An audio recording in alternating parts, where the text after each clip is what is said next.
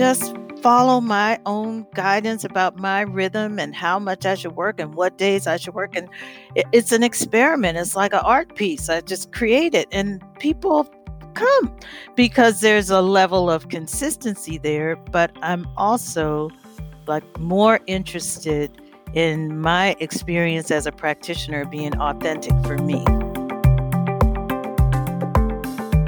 I'm Michael Max, and this is Qiological. I had the opportunity to spend some extended time in Taiwan and China learning medicine. That would not have happened had my first marriage hung together. I've had issues with my lungs since I was a kid. Chinese medicine is the thing that helped me more than anything else, and it's also given me the opportunity to do something meaningful and creative with my life. And you're listening to this today because I'm involved with a podcast that seems to provide a service to our profession. That wouldn't have happened had I not found myself living in St. Louis, far from the support of my Chinese medicine community of practitioners in Seattle. You may have experienced this yourself. Something happens in your life, and the first response is, what a disaster. This is terrible, or what a mess. Or maybe it's just that feeling of dread as the path you'd hoped would unfold vanishes into oblivion. And yet, if you look back at some of these moments, you'll think, wow, what a lucky break I had.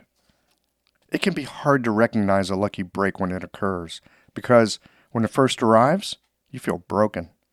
It's impossible from that moment to see how the new path you've so rudely had your feet set down on will take you to a place of appreciation, gratitude, and opportunity. It's not hard to feel gratitude for the people, relationships, and things in our lives that bring us joy, connection, contentment, and love. It's much harder to appreciate the moments that bring disruption and discomfort. You have to be awake to both pain and love. It takes a big stretch of heart to be able to embrace with appreciation and gratitude all that streams through our lives. The bitter and the sweet, loss and gain, contentment and soul-boiling frustration. Finding gratitude for the lessons learned from defeat. Gratitude for those who have troubled our lives and given us the opportunity to learn boundaries and forgiveness. Those who belittled us, so we learned to stand more firmly on our own 2 feet. And those who would willingly have put us out of this world because we're different. And so we, in turn, have an opportunity to learn how to listen to others different from ourselves with a more open ear and an open heart. Gratitude might seem soft. It's not. It can be furious as a tornado that busts us out of complacency. Hard as the legal pronouncement that doesn't go in your favor. And it's as elusive as a magician's sleight of hand when you think you've actually got a handle on this dance of life. 360-degree gratitude isn't easy, but it's an invitation to a more nuanced story. And a reminder that just because a situation doesn't feel good in the moment, that it might not hold the seeds of joy, contentment, and transformation. We were told in school that there's no yin without yang. But do you know this in the marrow of your bones? Living willingly into the wholeness of our existence is indeed not for the faint of heart. Developing an appreciation for all the moments of this life might change some of your fundamental stances toward the world. It's a practice that you're sure to fail at a lot. Seems to me most worthwhile practices are like this. I've got something I'm delighted to share with you here today, and it began in some ways with a problem that I had a decade ago. 10 years ago, I blew up my clinic's website. I blew it to smithereens. I had just moved to St. Louis, and I didn't know anyone here who could help, except for Uncle Google, who, after I typed help for a blown-up WordPress website into the magic search bar, it gave me several 10,000 hits for possible assistance on the problem that I just created by thoughtlessly pressing the enter key. The first was a website called WordPress Dude. Great, I thought. Some high school kid who probably knows his stuff, but do I really want to put my clinic website in the hands of a high school kid? Well, it turns out that WordPress Dude was a 40-something-year-old guy in Britain who gave the heave-ho to his corporate job and set out on an entrepreneurial path. Over the years, Neil Matthews, a.k.a. WordPress Dude, has pulled my bacon out of the fire more than once. And beyond that, he's helped me with various website development projects and become a friend as we both puzzle out how to make a living as entrepreneurs who give a damn about the work we do and want to create a good livelihood in an ethical way and still have time to enjoy life and be with our families. A deep bow of gratitude to all of you who are part of the Qiological community. Thank you so much for letting me into your ears and the knowledge and the wisdom of the guests into your practice. In a moment, we're going to be getting into a conversation with three women who I'm calling the Wisdom Guild. These are longtime practitioners who have engaged the practice of medicine, the practice of business, and they speak eloquently to how our work transforms us in the process of learning how to do it. You're going to hear something of the heart of our medicine in this conversation. All right, friends, let's get into today's conversation, and I hope you all have a warm and enjoyable Thanksgiving. These conversations come to you through the generous support of our sponsors and members. All the sponsors here provide helpful products or services that you'll find beneficial in your clinical work. Worried that an EMR is too complex for you? Jane has friendly and knowledgeable support. Mayway Herbs is celebrating the 55th year of their family business. You're invited to make use of their vast library of resources. Are you concerned about the health of Mother Earth? AccuFast Needles is doing something about that. You can too. And later in the show, Ann Cecil Sturman offers up a sinew treatment, and the folks at Blue Poppy have something special to share as well. Do be sure to visit the sponsors page on the Qiological website to take advantage of all the special offers our terrific sponsors have for listeners of the podcast. I don't know about you, but sometimes I take a step back and marvel at my acupuncture needles. I mean, they're the world's simplest medical tool. A sharpened wire and a handle. That's it.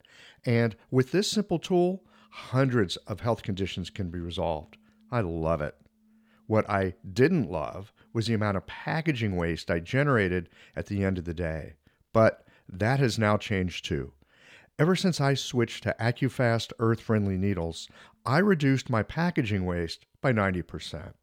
Not only are they a great needle, but the folks at AccuFast plant a tree for every 2 boxes of needles I use in the clinic. By switching to AccuFast needles, you'll be helping patients, planting trees, and joining a community of practitioners changing the world. Like our simple needle, being a part of the solution, it's simple too.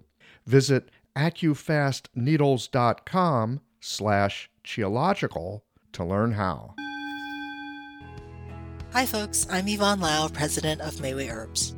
Our family business turns 55 this year, and we wouldn't have gotten this far without the love and support of our community. We're truly grateful and promise you that we'll continue to work hard to support you and your practice. Please visit Mayway.com to find the perfect Plumflower brand formula or formulate your own in our dispensary. Our site also has lots of articles, videos, and herbal recipes for you to explore. And tune into our podcast, Chinese Medicine Matters, for insightful discussions on all things TCM. Learn about treatment strategies and powerful herbal remedies. As we welcome the month of May, our focus is on women's health. Our newsletter articles and podcast episodes this month will highlight different aspects and unique challenges women face, so subscribe or tune in. And if you're a practitioner, get a discount on our women's health formulas this month. Just visit Mayway.com.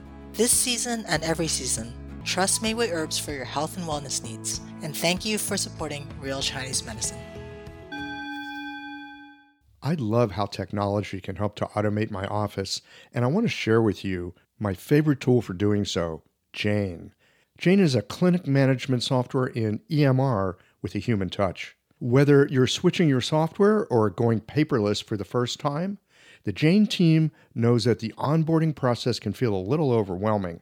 That's why with Jane, you don't just get software, you get a whole team. Included in every Jane subscription is their award-winning customer support available by phone, email, and chat whenever you need it, even Saturdays. You can also book a free account setup consultation to review your account and ensure you feel confident about going live. If you're interested in making the switch to Jane, head to jane.app/switch to book a one-on-one demo with a member of their support team. And be sure to mention the code Qiological at the time of sign up for a 1-month grace period on your new Jane account.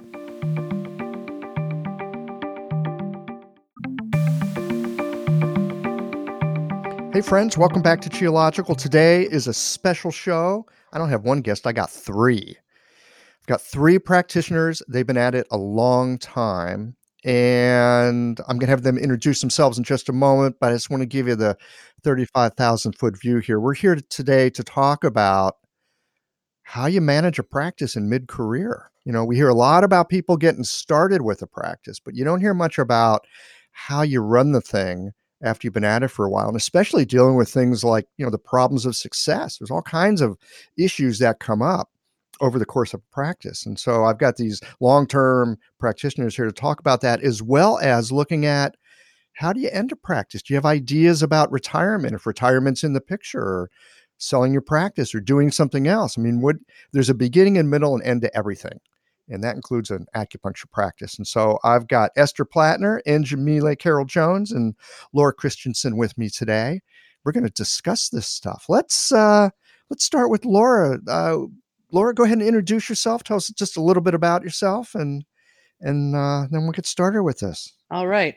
I went to acupuncture school in 1982 in Boston and never wanted to be an acupuncturist. I just went out of intellectual curiosity. And then about 10 years later, somebody heard that I knew something about this and people started asking for help. So now we are how many years later? And I've got a big clinic. I've got a fairly busy practice, and I teach a little bit at the University of Iowa, and have really been starting to look at this question, like, what do I want to be doing? I'm about to turn over the odometer to another birthday with a 0 at the end.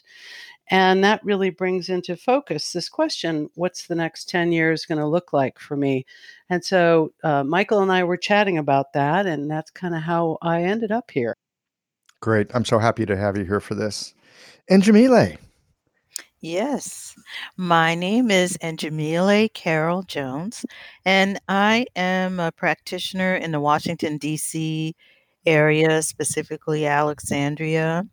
I've been in practice almost 20 years. I finished Pacific College in San Diego in 1999.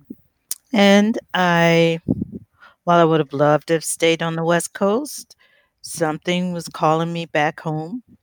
And so I've been here working steadily for the past 19 years.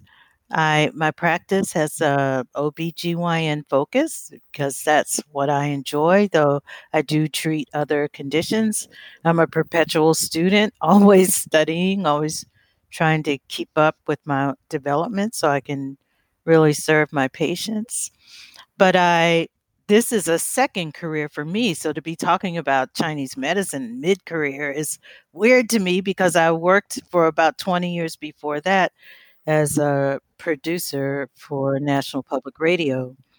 And because of that, I have never really wanted to have a huge busy practice. I tend to want to just do what's manageable for me. And so I work as a solo practitioner who spends probably more time than a lot of people do with each patient. Great. Thanks, Jamila. And Esther, tell us about yourself. I am a practitioner of 33 years. And when I say that, it makes me kind of shake in my boots because, for one thing, the time passing so quickly. And the other, one thing I really love about our field is that there's an infinite possibility for learning. And that has been my trajectory, incorporating a lot of different kinds of studies and styles and different fields of practice. I graduated from ACTCM in '86 and had a practice in San Francisco initially, and then came to San Diego, fell in love with the ocean and the warm weather, and have been here since. My practice, I have a clinic and I have several other practitioners in here, still going full bore, and definitely thinking at 65 how to slow down and how to shift into another gear appropriately at this stage of the game. So I'm excited to hear from everybody what their thoughts are and that together maybe create some new possibilities. Great, wonderful. This conversation actually began a couple of few years ago. I believe, and Jamila, you were there. Laura, you were there. We were all taking a class together in Boulder and sitting around a table and reflecting on turning zero type ages. And that's really what planted the seed for me about, oh man, I've just been working for, a long time now, just getting my practice going where it is, but it, it has momentum at this point. It's got wheels on it. And then the question was, yeah, do we keep doing this for 10 years? Do we do this for 20 years? How is 10 years different than, or how should I say it like this? How's the next 10 years different than the previous 10 years? These kinds of things were in my mind as well. So we're going to get to the later side in a minute. But what I'd like to start with is navigating the practice in mid-career. I know that when I first started out, my thought was, oh, well, a busy practice is a successful practice. And one of the things that I discovered somewhere along the way is that busy doesn't necessarily mean successful. Busy might just mean busy. And successful might be something like, Jamila, you were talking about, where you've got the right sized practice. You got a practice that fits you. I'm curious to know, and I'd like to hear from each of you, your idea of what makes for a successful acupuncture practice. Yeah, I remember that day we talked about this, and we've talked about it many times since. And a lot of reading, looking around, taking classes, thinking, I need to make my practice like this person suggests. I like to make it do this with it.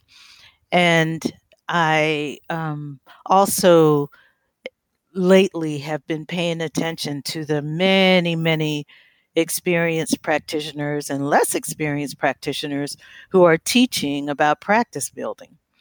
And none of it speaks directly to me about success as clearly as my own aging process has. Because for me, not only 20 years in this practice, but growth over 20 years since I started, I have come to rely with much more trust in my own inner voice. And my inner voice is saying something a lot different from all the things I was reading and listening to about practice building. So when I tried to do all these things following these guidelines that came to me externally, I wasn't happy.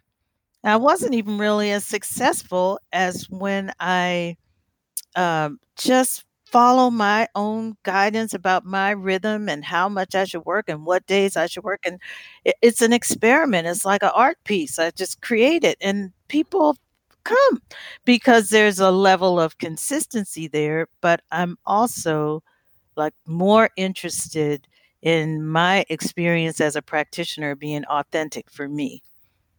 So I may not have the volume, but I have the time.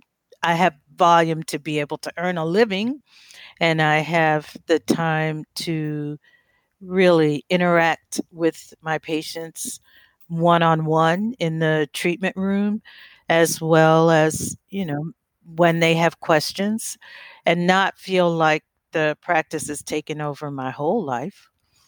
I do have to remind myself that there are other aspects of living and not just this work, but I still have time to study.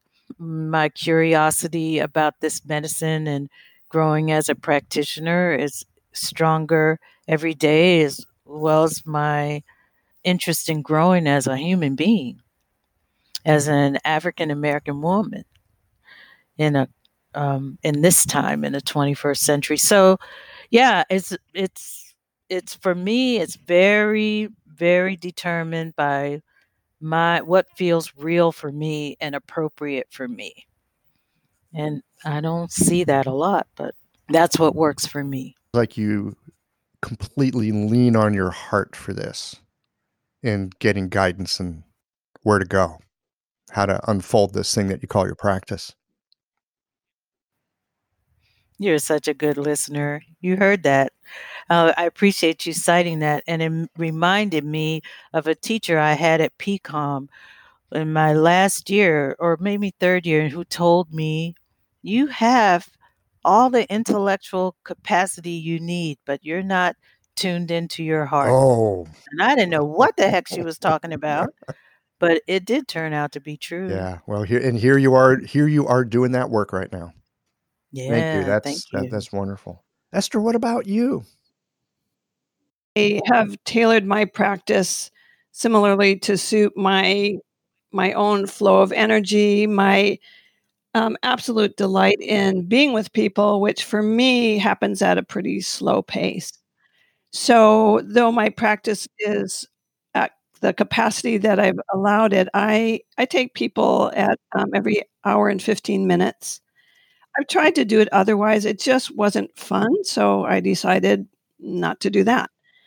So, for me, there are a lot of treasures that happen by leading a practice from your heart, from your own internal rhythms, and really, most importantly, what brings us joy, what interests us, how we the gifts each of us have unique gifts, and as we embrace those and we do our practice from the place of the who authentic who of who we are, then I think we also get to attract people that um, enjoy that and where it's a good match.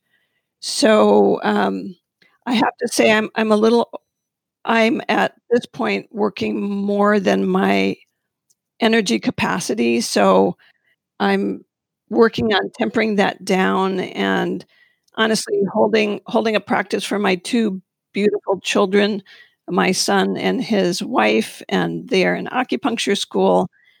For the first time, I felt like I will be able to happily pass my practice on.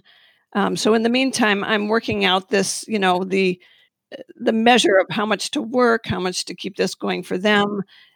So my success level in that is lacking. I haven't figured that out quite yet.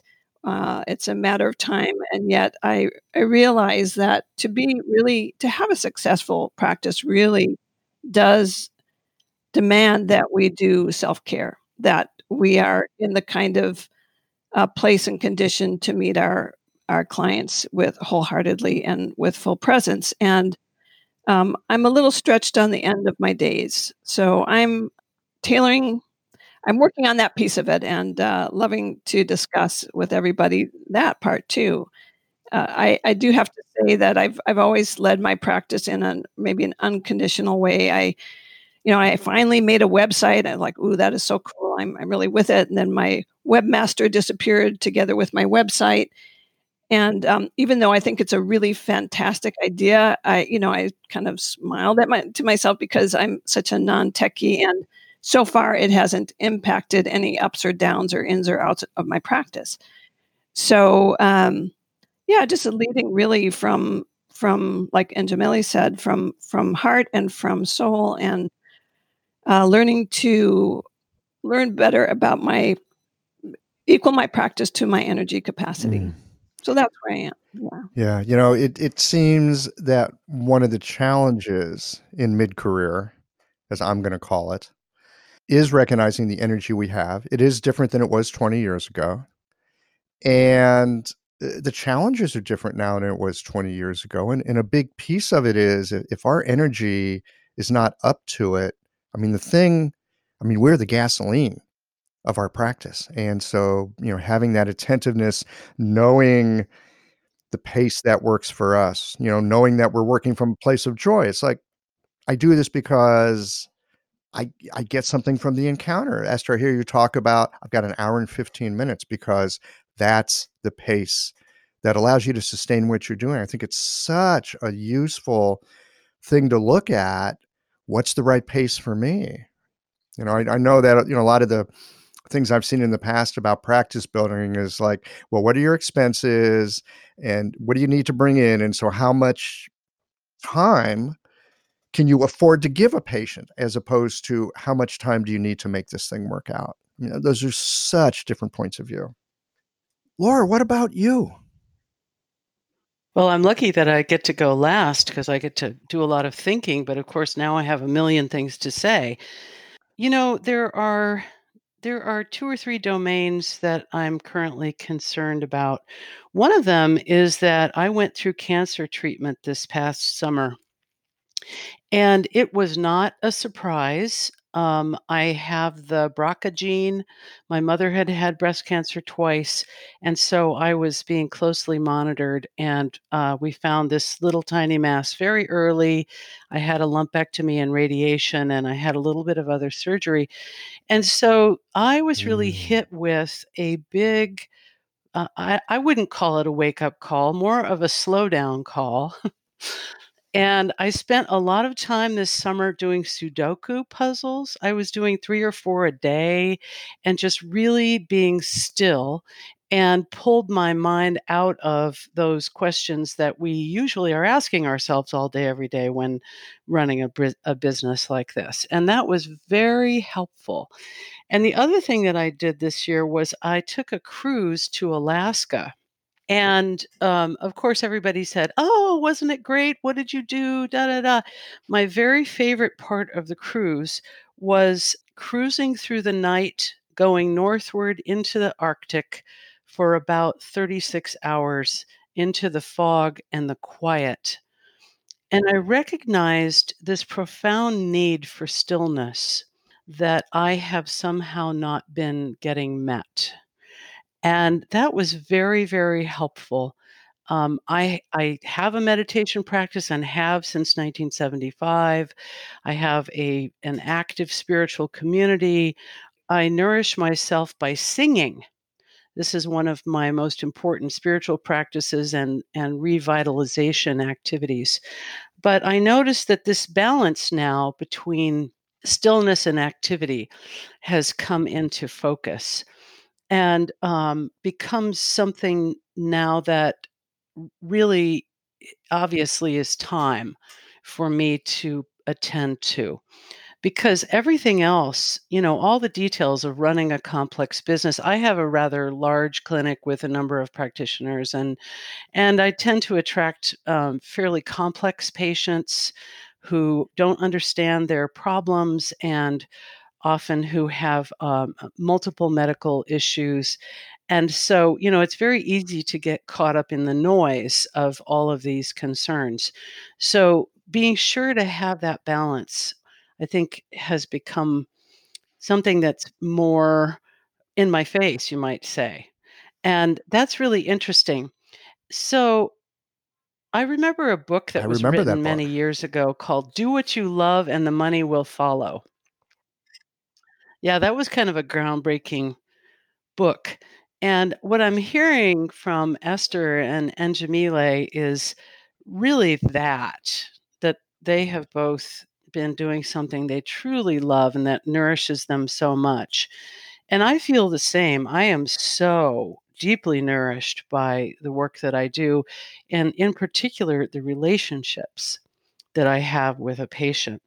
I walked into the office yesterday very upset about something, and my secretary and I were talking, and I was trying to kind of let it all go. And she said, "I'm worried you're going to take this into the treatment room with you." And I said, "No, it's being in the treatment room that makes that all disappear." And that's such a tremendous gift that we have, that when we're in the presence of our client, we're just entirely focused on that relationship and that exchange, and it's just such a precious and revitalizing activity for me. It's so nourishing. And so these days, that's kind of where my searchlight is looking, trying to keep the balance between running a complicated business and continuing to note the nourishment that I get from my work. Hello everyone, Anne Cecil Sturman here. A working knowledge of the 8 extraordinary channels from the unbroken oral tradition of acupuncture is valuable beyond words. The power of these channels is tremendous if the practitioner has well integrated diagnostic, theoretical, and practical skill. You'll be familiar with Dumai, the Governor Channel, or the Sea of Yang, the primal reservoir of Yang, which ultimately finances all movement and growth. But this channel also governs the ability to self-determine. The psycho-emotional presentation of your patients can be matched to a classical activation of this channel, clearing impedance in the free flow of Yang Qi to body, mind, and spirit. I'd like to share with you the marvelous potency of the Du channel in a full-length live treatment video from the seminar I taught last year in Melbourne, Australia. It's at AnneCecilSturman.com/Sinews 2024. Click on the Jump to Free Teaching button or see the link on my Instagram page at Anne Cecil Sturman. Thanks, Michael. Back to you.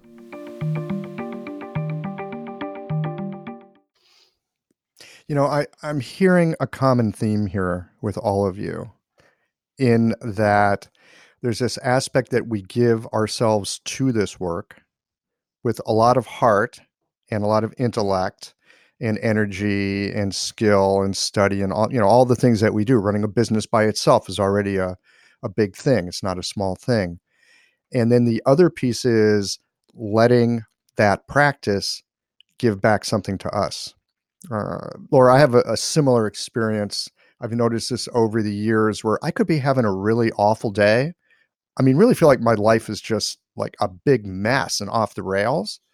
But for some reason, when I walk in the treatment room, I am able to leave it at the door. I mean, it's waiting for me when I get back out.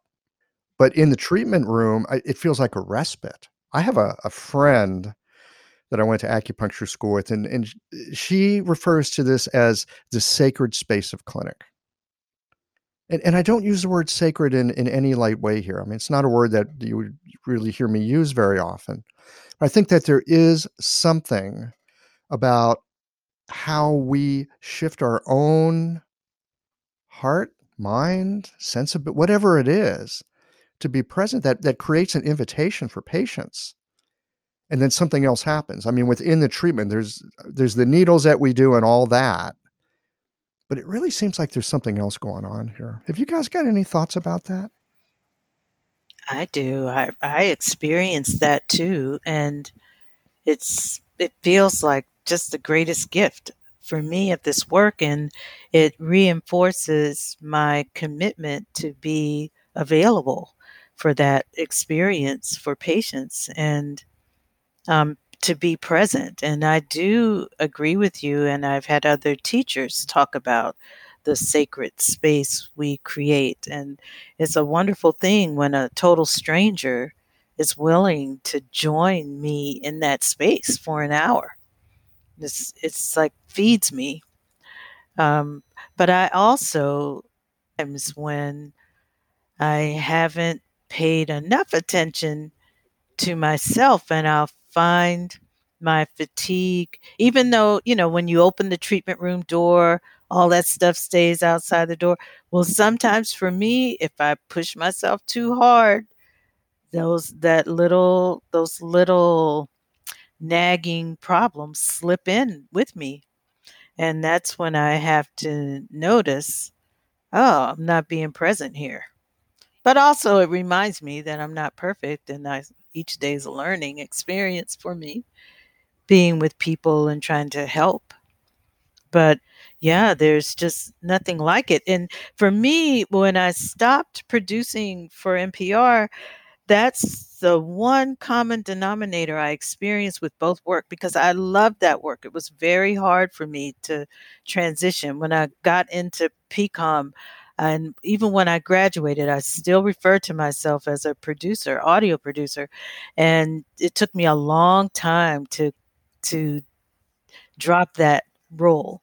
But the one thing is, when I would interview people, it's like we had a direct exchange and I could focus my attention on them and listen to what they were sharing with me and interact with that, and then take that information and try to do something helpful for them and for others with it. And I find that same experience in the treatment room with patients. You still have the same job, Njamile? Not quite, not I mean, quite.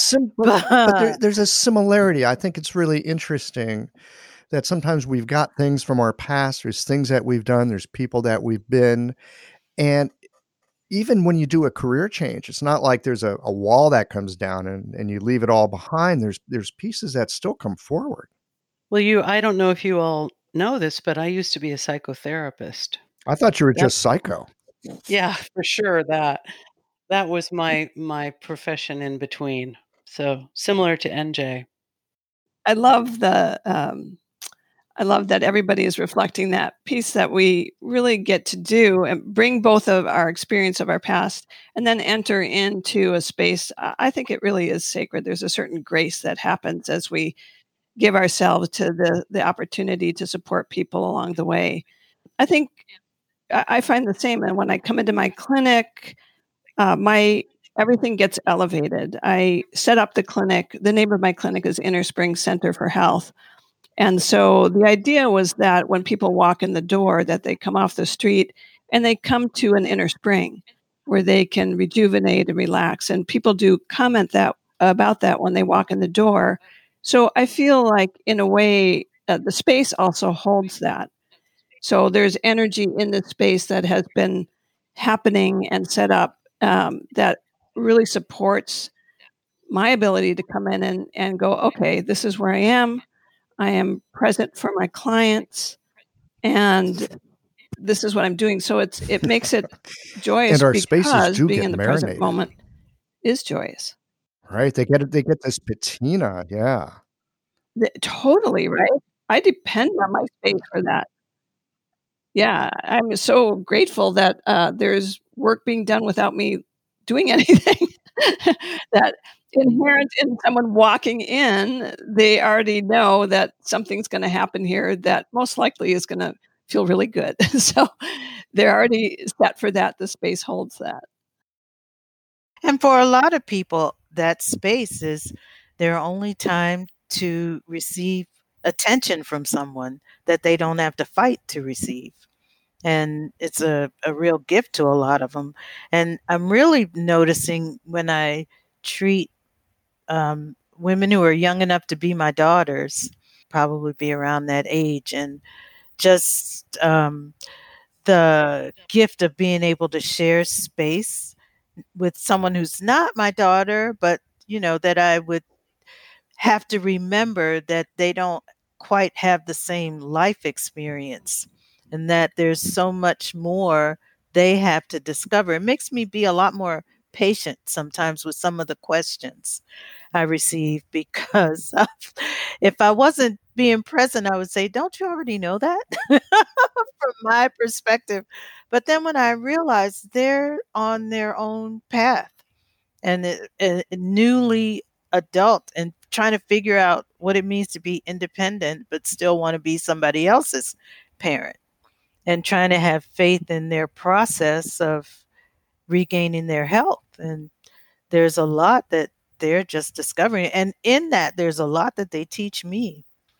Michael, there's a subject that I dare bring up. Can I bring it Yeah, up? let it roll. Well, one of the challenges for me in mid-career is that about every year, we've got 2 or 3 more acupuncturists moving into our community. I live in a town of 85,000 people in Iowa, and we now have 13 acupuncturists. And this is something that concerns me because it wasn't that long ago that I was the only one. And, it just really changes my feeling about my own work and the community. And honestly, I start to have some fear about how I can compete in the marketing place. And that has caused me to seek just recently a much more ambitious internet presence, a much more focused and carefully designed, I hate to use the word marketing. And so it finally brought me to the point of saying, okay, I got to have an absolute drop dead gorgeous website with multi-platform social media posting and da da da da da, and I've got to have a person taking care of this for me who is a pro, so that I don't have to dink around with it or worry about it or anything like that.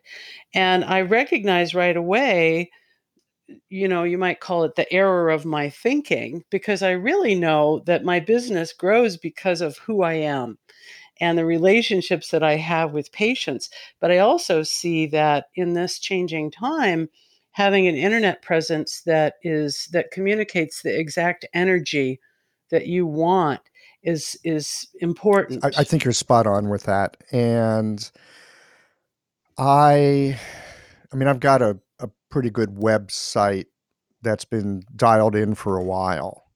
It's beautiful, Michael. And I also think it's really important, like we're just talking about the way that we are and how we are and the way our clinic is. All these things are important. And yes, we also need to pay attention to the changing environment, like in your case, more competition coming to town. And so it's another way to be found. I always ask people, how did you hear about my practice? And I've been a little concerned lately because I've had way more people coming in because they found me on Google and they read my reviews. Now, I suspect a lot of people are thinking, why is that a problem? Well, for me, that's a problem because I want my practice built more on word of mouth. And even though I've got pretty good reviews out there, I find it a little bit onerous because people come in, they're like, oh yeah, I found you on Google and you're the man. No pressure here.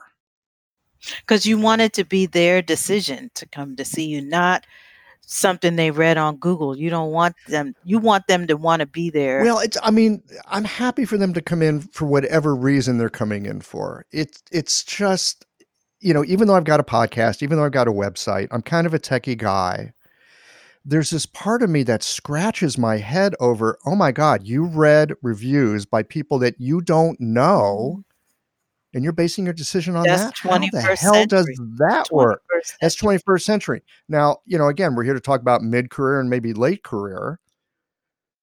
I am not a digital native. I am, of that era where you relied on people that you actually knew to help navigate you into finding practitioners that might be helpful. So for me, the issue is it just might be age and that I'm living in a different world, literally.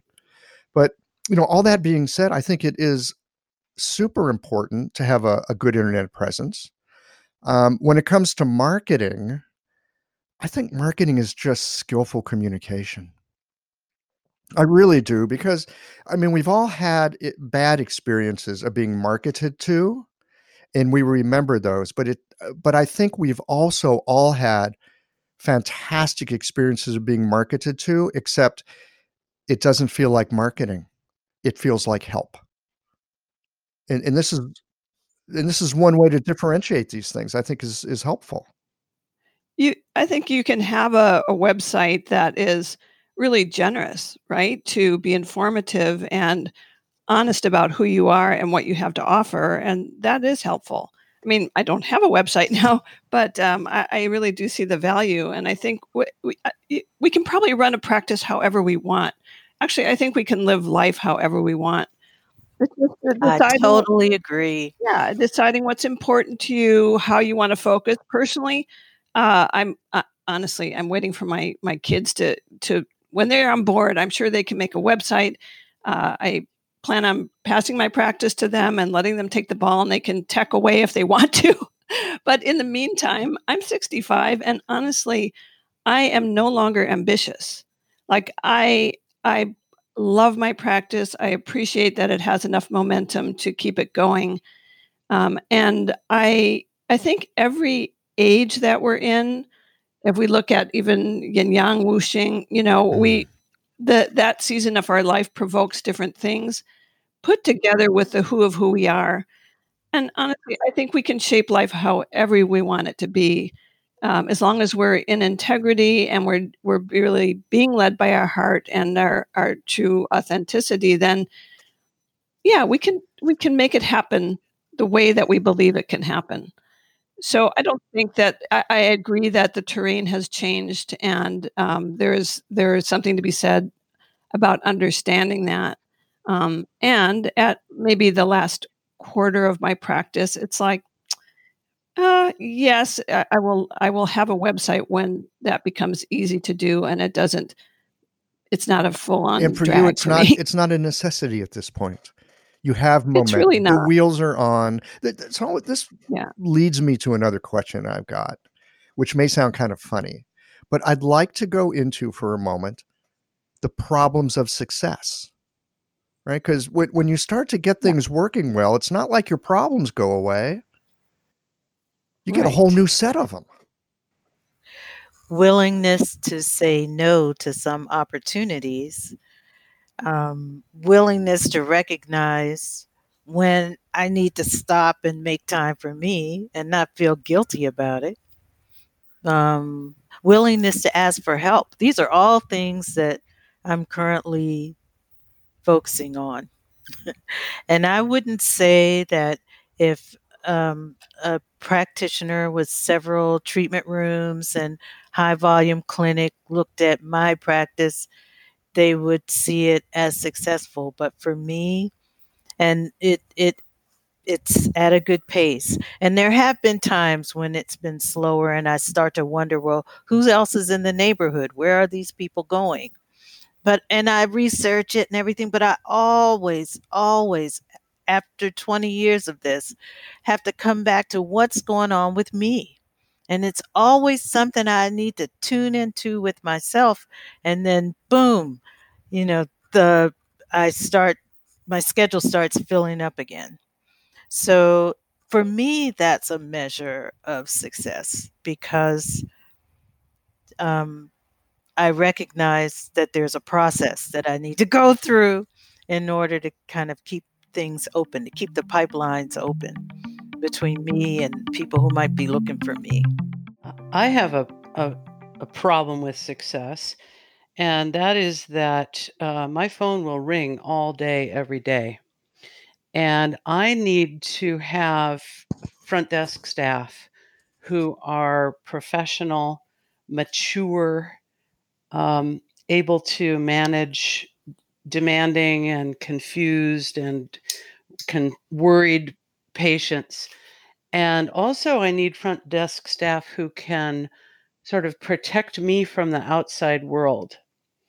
You know, we've got people selling things all day and sometimes strangers walking in the clinic who are lost. And I have to have staff who really treat this practice as owners and are willing to really be completely dedicated to it. And that has been challenging. We've had a number of front desk people come and go this summer. And thankfully, I've just found a wonderful, mature, retired healthcare professional to be a part time front desk person for me. And that has just been such a blessing and such a relief. That's good because that is very hard to that the first person who a prospective patient encounters feels a sense of ownership that for the business and for attracting people and Hmm. welcoming them Yeah. and answering their questions and even the nuances of scheduling, how you do the Oh, scheduling. that's Mhm. huge. Say I consider my front desk person, uh, she's an angel, and she is the first layer of treatment. So when a person comes in, they meet her, and she is part of their treatment.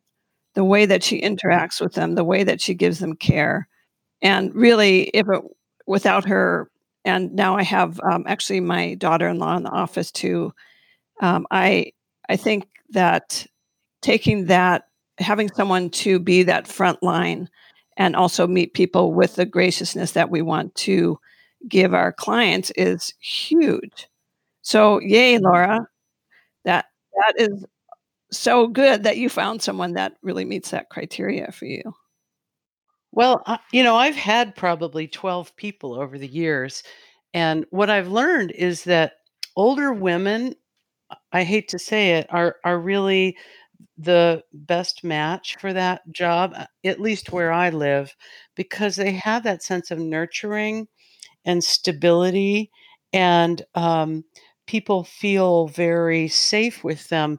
But also, sometimes I need an older woman to kind of kick my butt and say, "Your attitude is not good today," or "Don't distract yourself with that," or "Just listen to me when I whine for 5 minutes." I need to be Good setup. nurtured by my front desk For staff. In recent years, the Sa'am acupuncture style has generated significant interest and a loyal and growing following. In the Sa'am approach, a precise diagnosis leads to a 4-needle treatment to address the 5-element and 6 chi imbalances in the body. The 4 needles target the controlling and generating cycles. It's common using this method for the needle sensation to be stronger than in many other styles. Thus, the choice of needle becomes important. The Unico brand of needles lends itself to both strong and gentle techniques. These superior needles are made of uncoated Japanese surgical stainless steel and feature the best guide tube on the market with its unique beveled edge.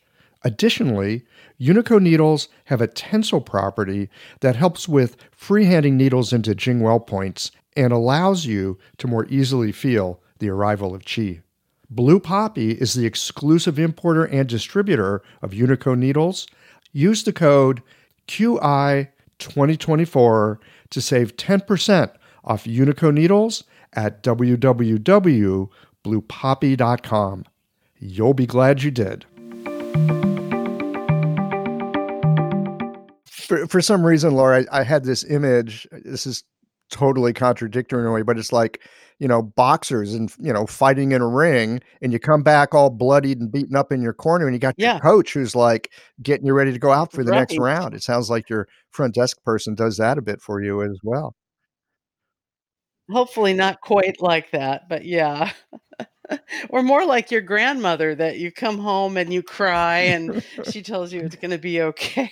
The time I worked in a clinic with a grandmother, she was like in her early 70s, and there were 12 practitioners. But this Ooh. woman knew all the intricacies of each person that I saw in my practice, so that she took special consideration of who to schedule when and how much time each. She had her own ideas and they were always spot on. And she cared enough to do that. And I have never met another person or worked with another person. I've worked with a lot of friendly front desk people, but nobody who thought, now, how would Anjamili want to schedule this person? That's one of our things, actually. Mm-hmm. There are certain patients I don't want to have anybody else in the clinic while they're here. And they or people who, we have dogs in the clinic, 2 greyhounds. So, there's certainly people that we need to make sure there are no dogs around when they're here. And yeah, I think that kind of front desk staff is really, I don't know. They're critical to our health. Well, I currently don't have a front desk staff because part of my journey with all this was having a larger clinic, 3 rooms, some other practitioners, nice little part of town, the whole thing. And about 3 years ago, I decided to simplify and actually found a house that I could just practice out of the bottom portion of. And that's allowed in the neighborhood where I live. So it's legal and all that good stuff. But I really, I was thinking at the time, do I want to downsize this? I don't like the word downsize, but I was just thinking I want to simplify it. I don't want staff. I just want a space. I know my flow. I'm just going to see what it's like to have a practice and just run my own flow. And 3 years in, how are you feeling about it after you've started a podcast and live stream classes on top of that? Well, I love it. I mean, first of all, the commute is 7 steps down, so that's not bad. I enjoy, as you all were talking about earlier, there's a pace that I can run at. It's my pace.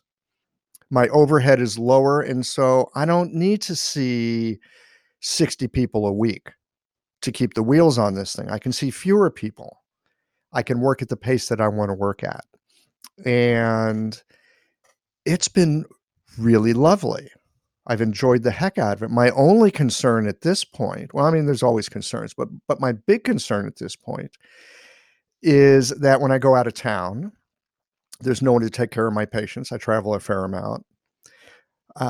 Increasingly, if I had 3 rooms, that would be great. I could fill them up. I could do it. And I don't want to work that fast anymore. And so my concern is, how do I turn people away in a gracious way? And in St. Louis, y'all listen out there that are thinking, gosh, where can I go to have a good practice? In St. Louis, there's not that many other people to refer to.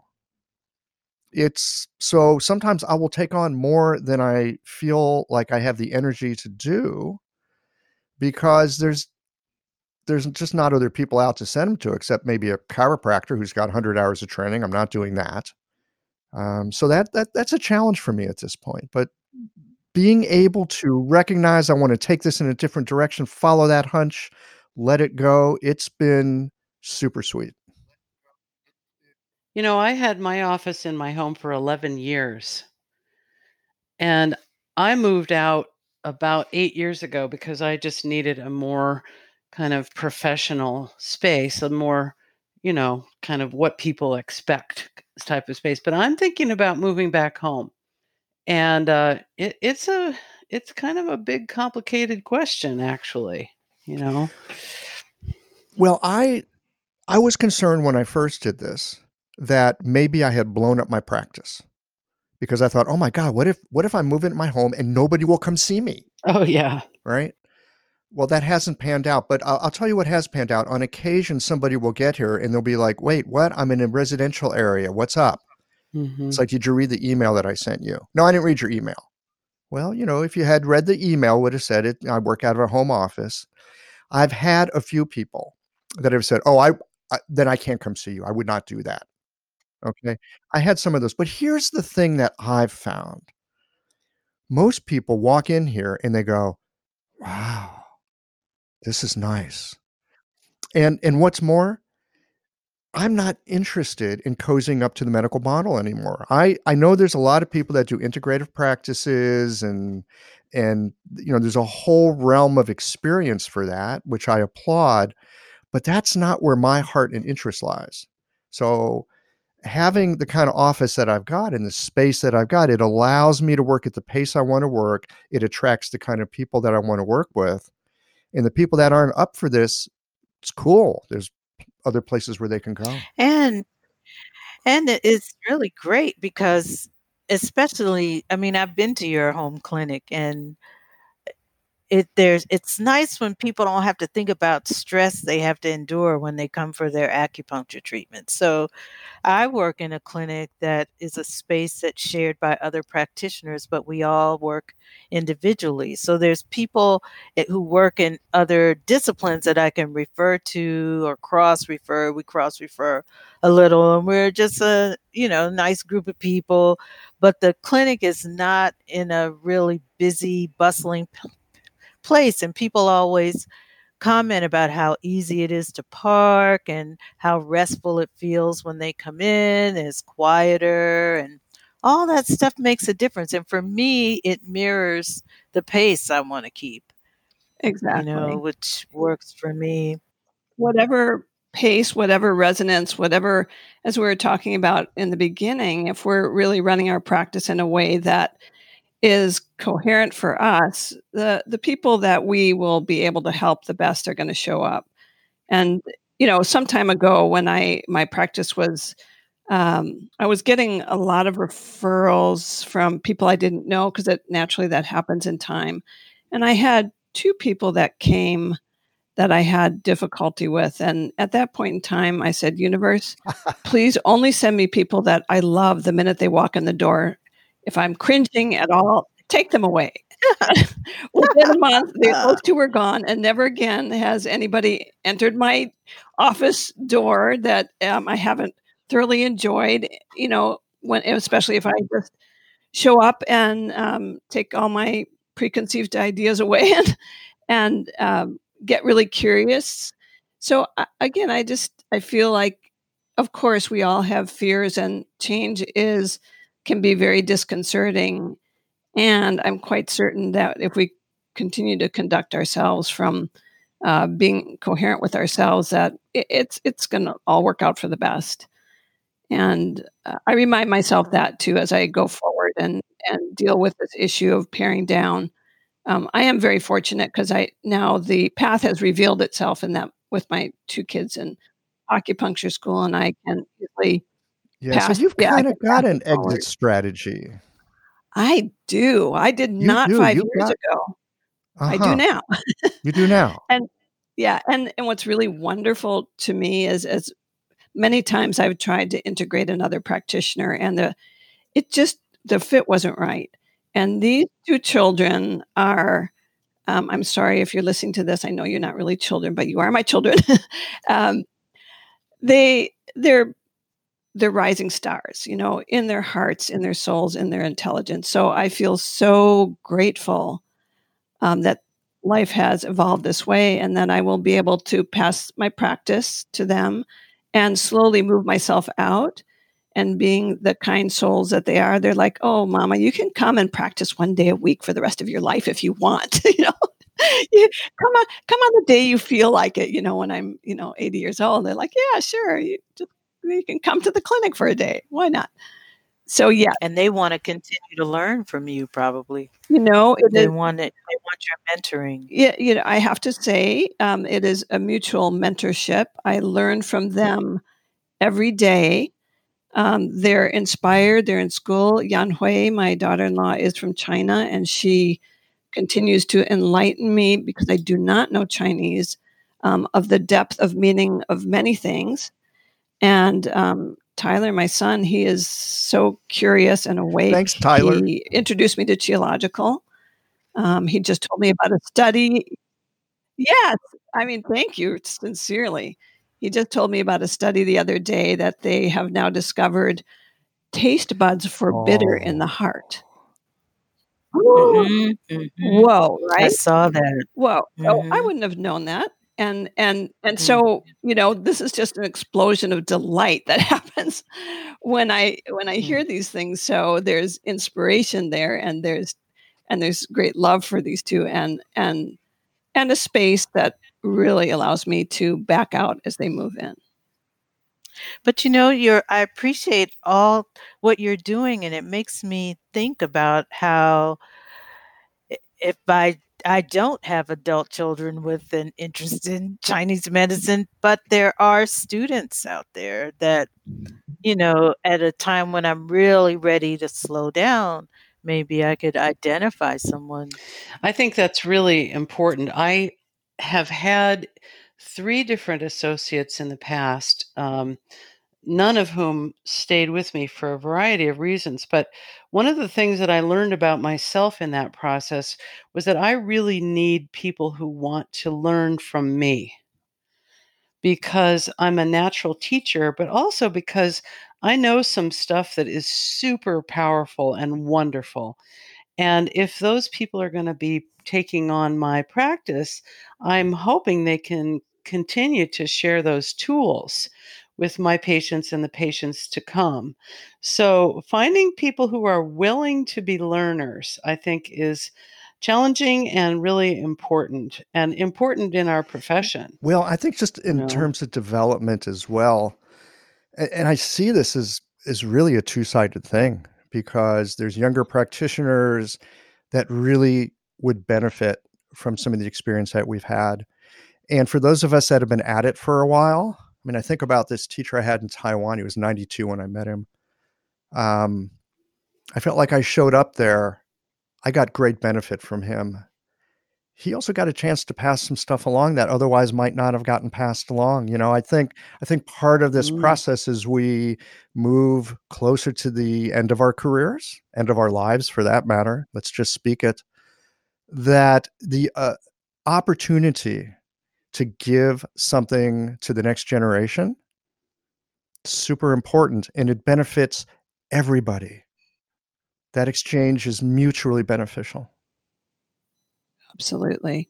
The perch that we sit on at any particular moment in time changes, right? Because we are in transition. The world's in transition. We have our particular trajectory, our, let's say, our astrological trajectory. We have our we have the season of our life. We have the season of the season, and all with all that movement, I think that any particular moment is provides something different. And as we get older, certainly offering what we have to give to our youth is something that oftentimes gets lost.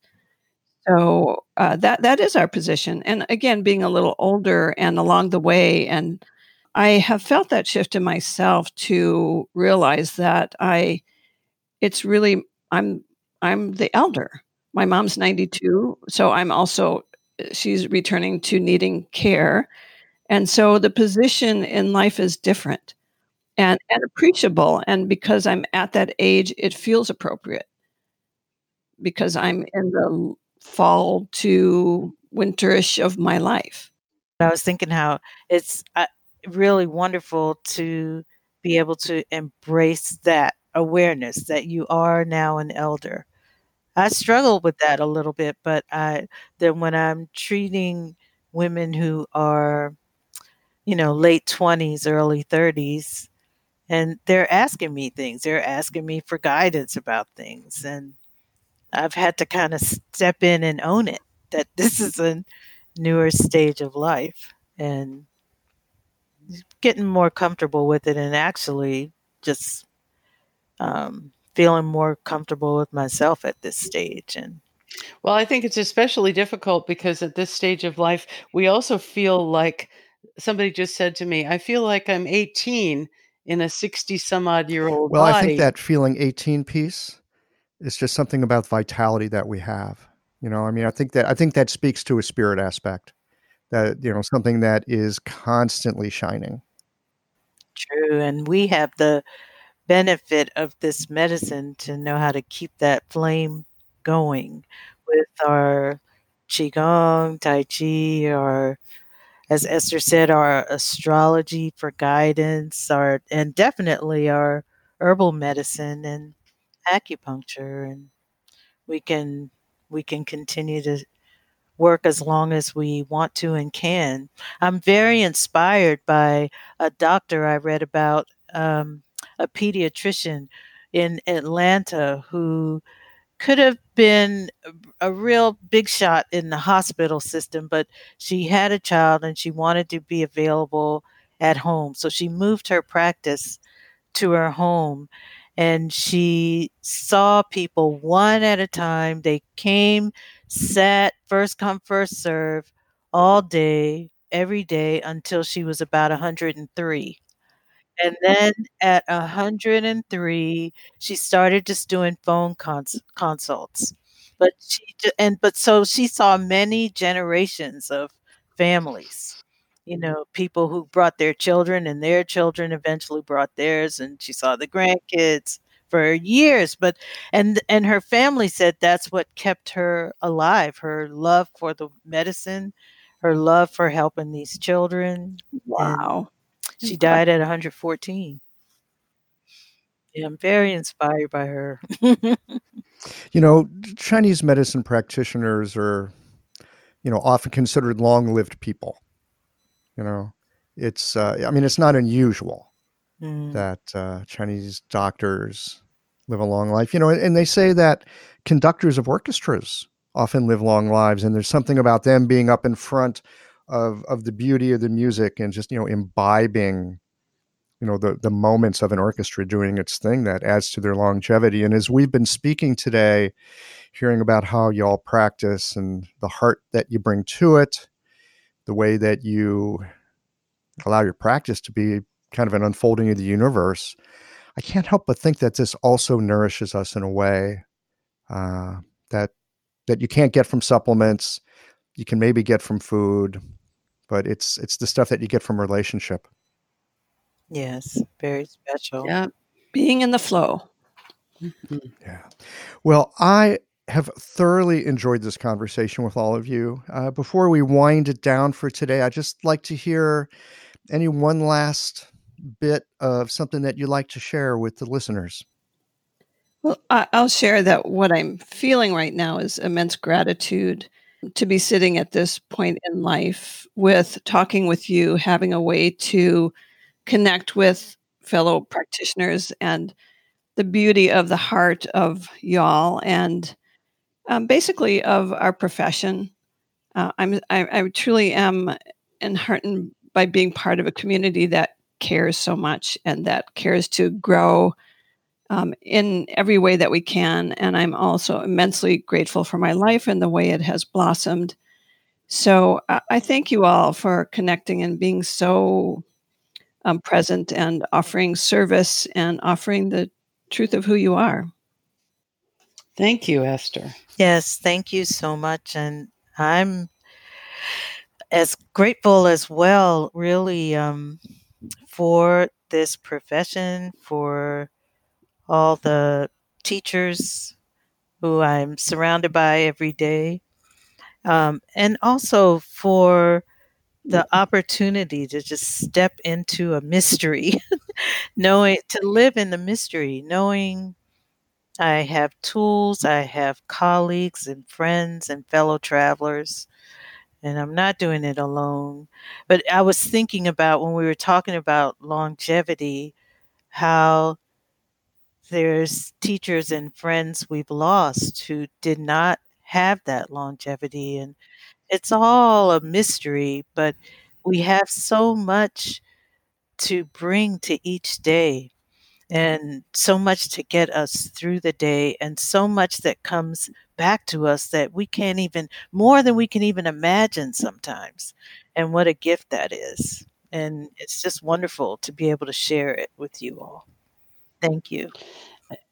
And I want to say I am so happy for having the opportunity to have this conversation today because the timing was absolutely perfect. It's something that's been on my mind, and hearing the two of you, the three of you share has really brought me into a wonderful feeling of new horizons and new opportunities and resources and appreciating the wealth of experience and love from our fellow practitioners. It's just been a wonderful conversation. Thank you. Well, I'm very appreciative of y'all making the time today. Whenever I sit down to have one of these podcast conversations, I never know what's going to happen. I mean, I've got an idea. I used to start off with a list of questions, and now I just start off with an idea or two and just see what happens. And to hear what has unfolded here today and to feel the, I don't even have a word for it. I think NJ called it mystery. Mm-hmm. There's so much that happens in this work that we do that helps other people. It also really helps us. And so deeply grateful for all of you sharing this today. I look forward to seeing how the rest of the day and the week unfolds with just the kind of energy that we've stirred up here. I hope that y'all listening have enjoyed this. Thanks for tuning in today. Thanks as always for listening. If you liked this conversation, if you learned something new or found a moment of inspired insight, share the episode with your friends. If you want to support Qiological, there's just one way to do that. It's by going to the website and becoming a member or leaving a one-time contribution today. Well, folks, that's it for today. Join us again next Tuesday for another conversation that connects up the voices of our community.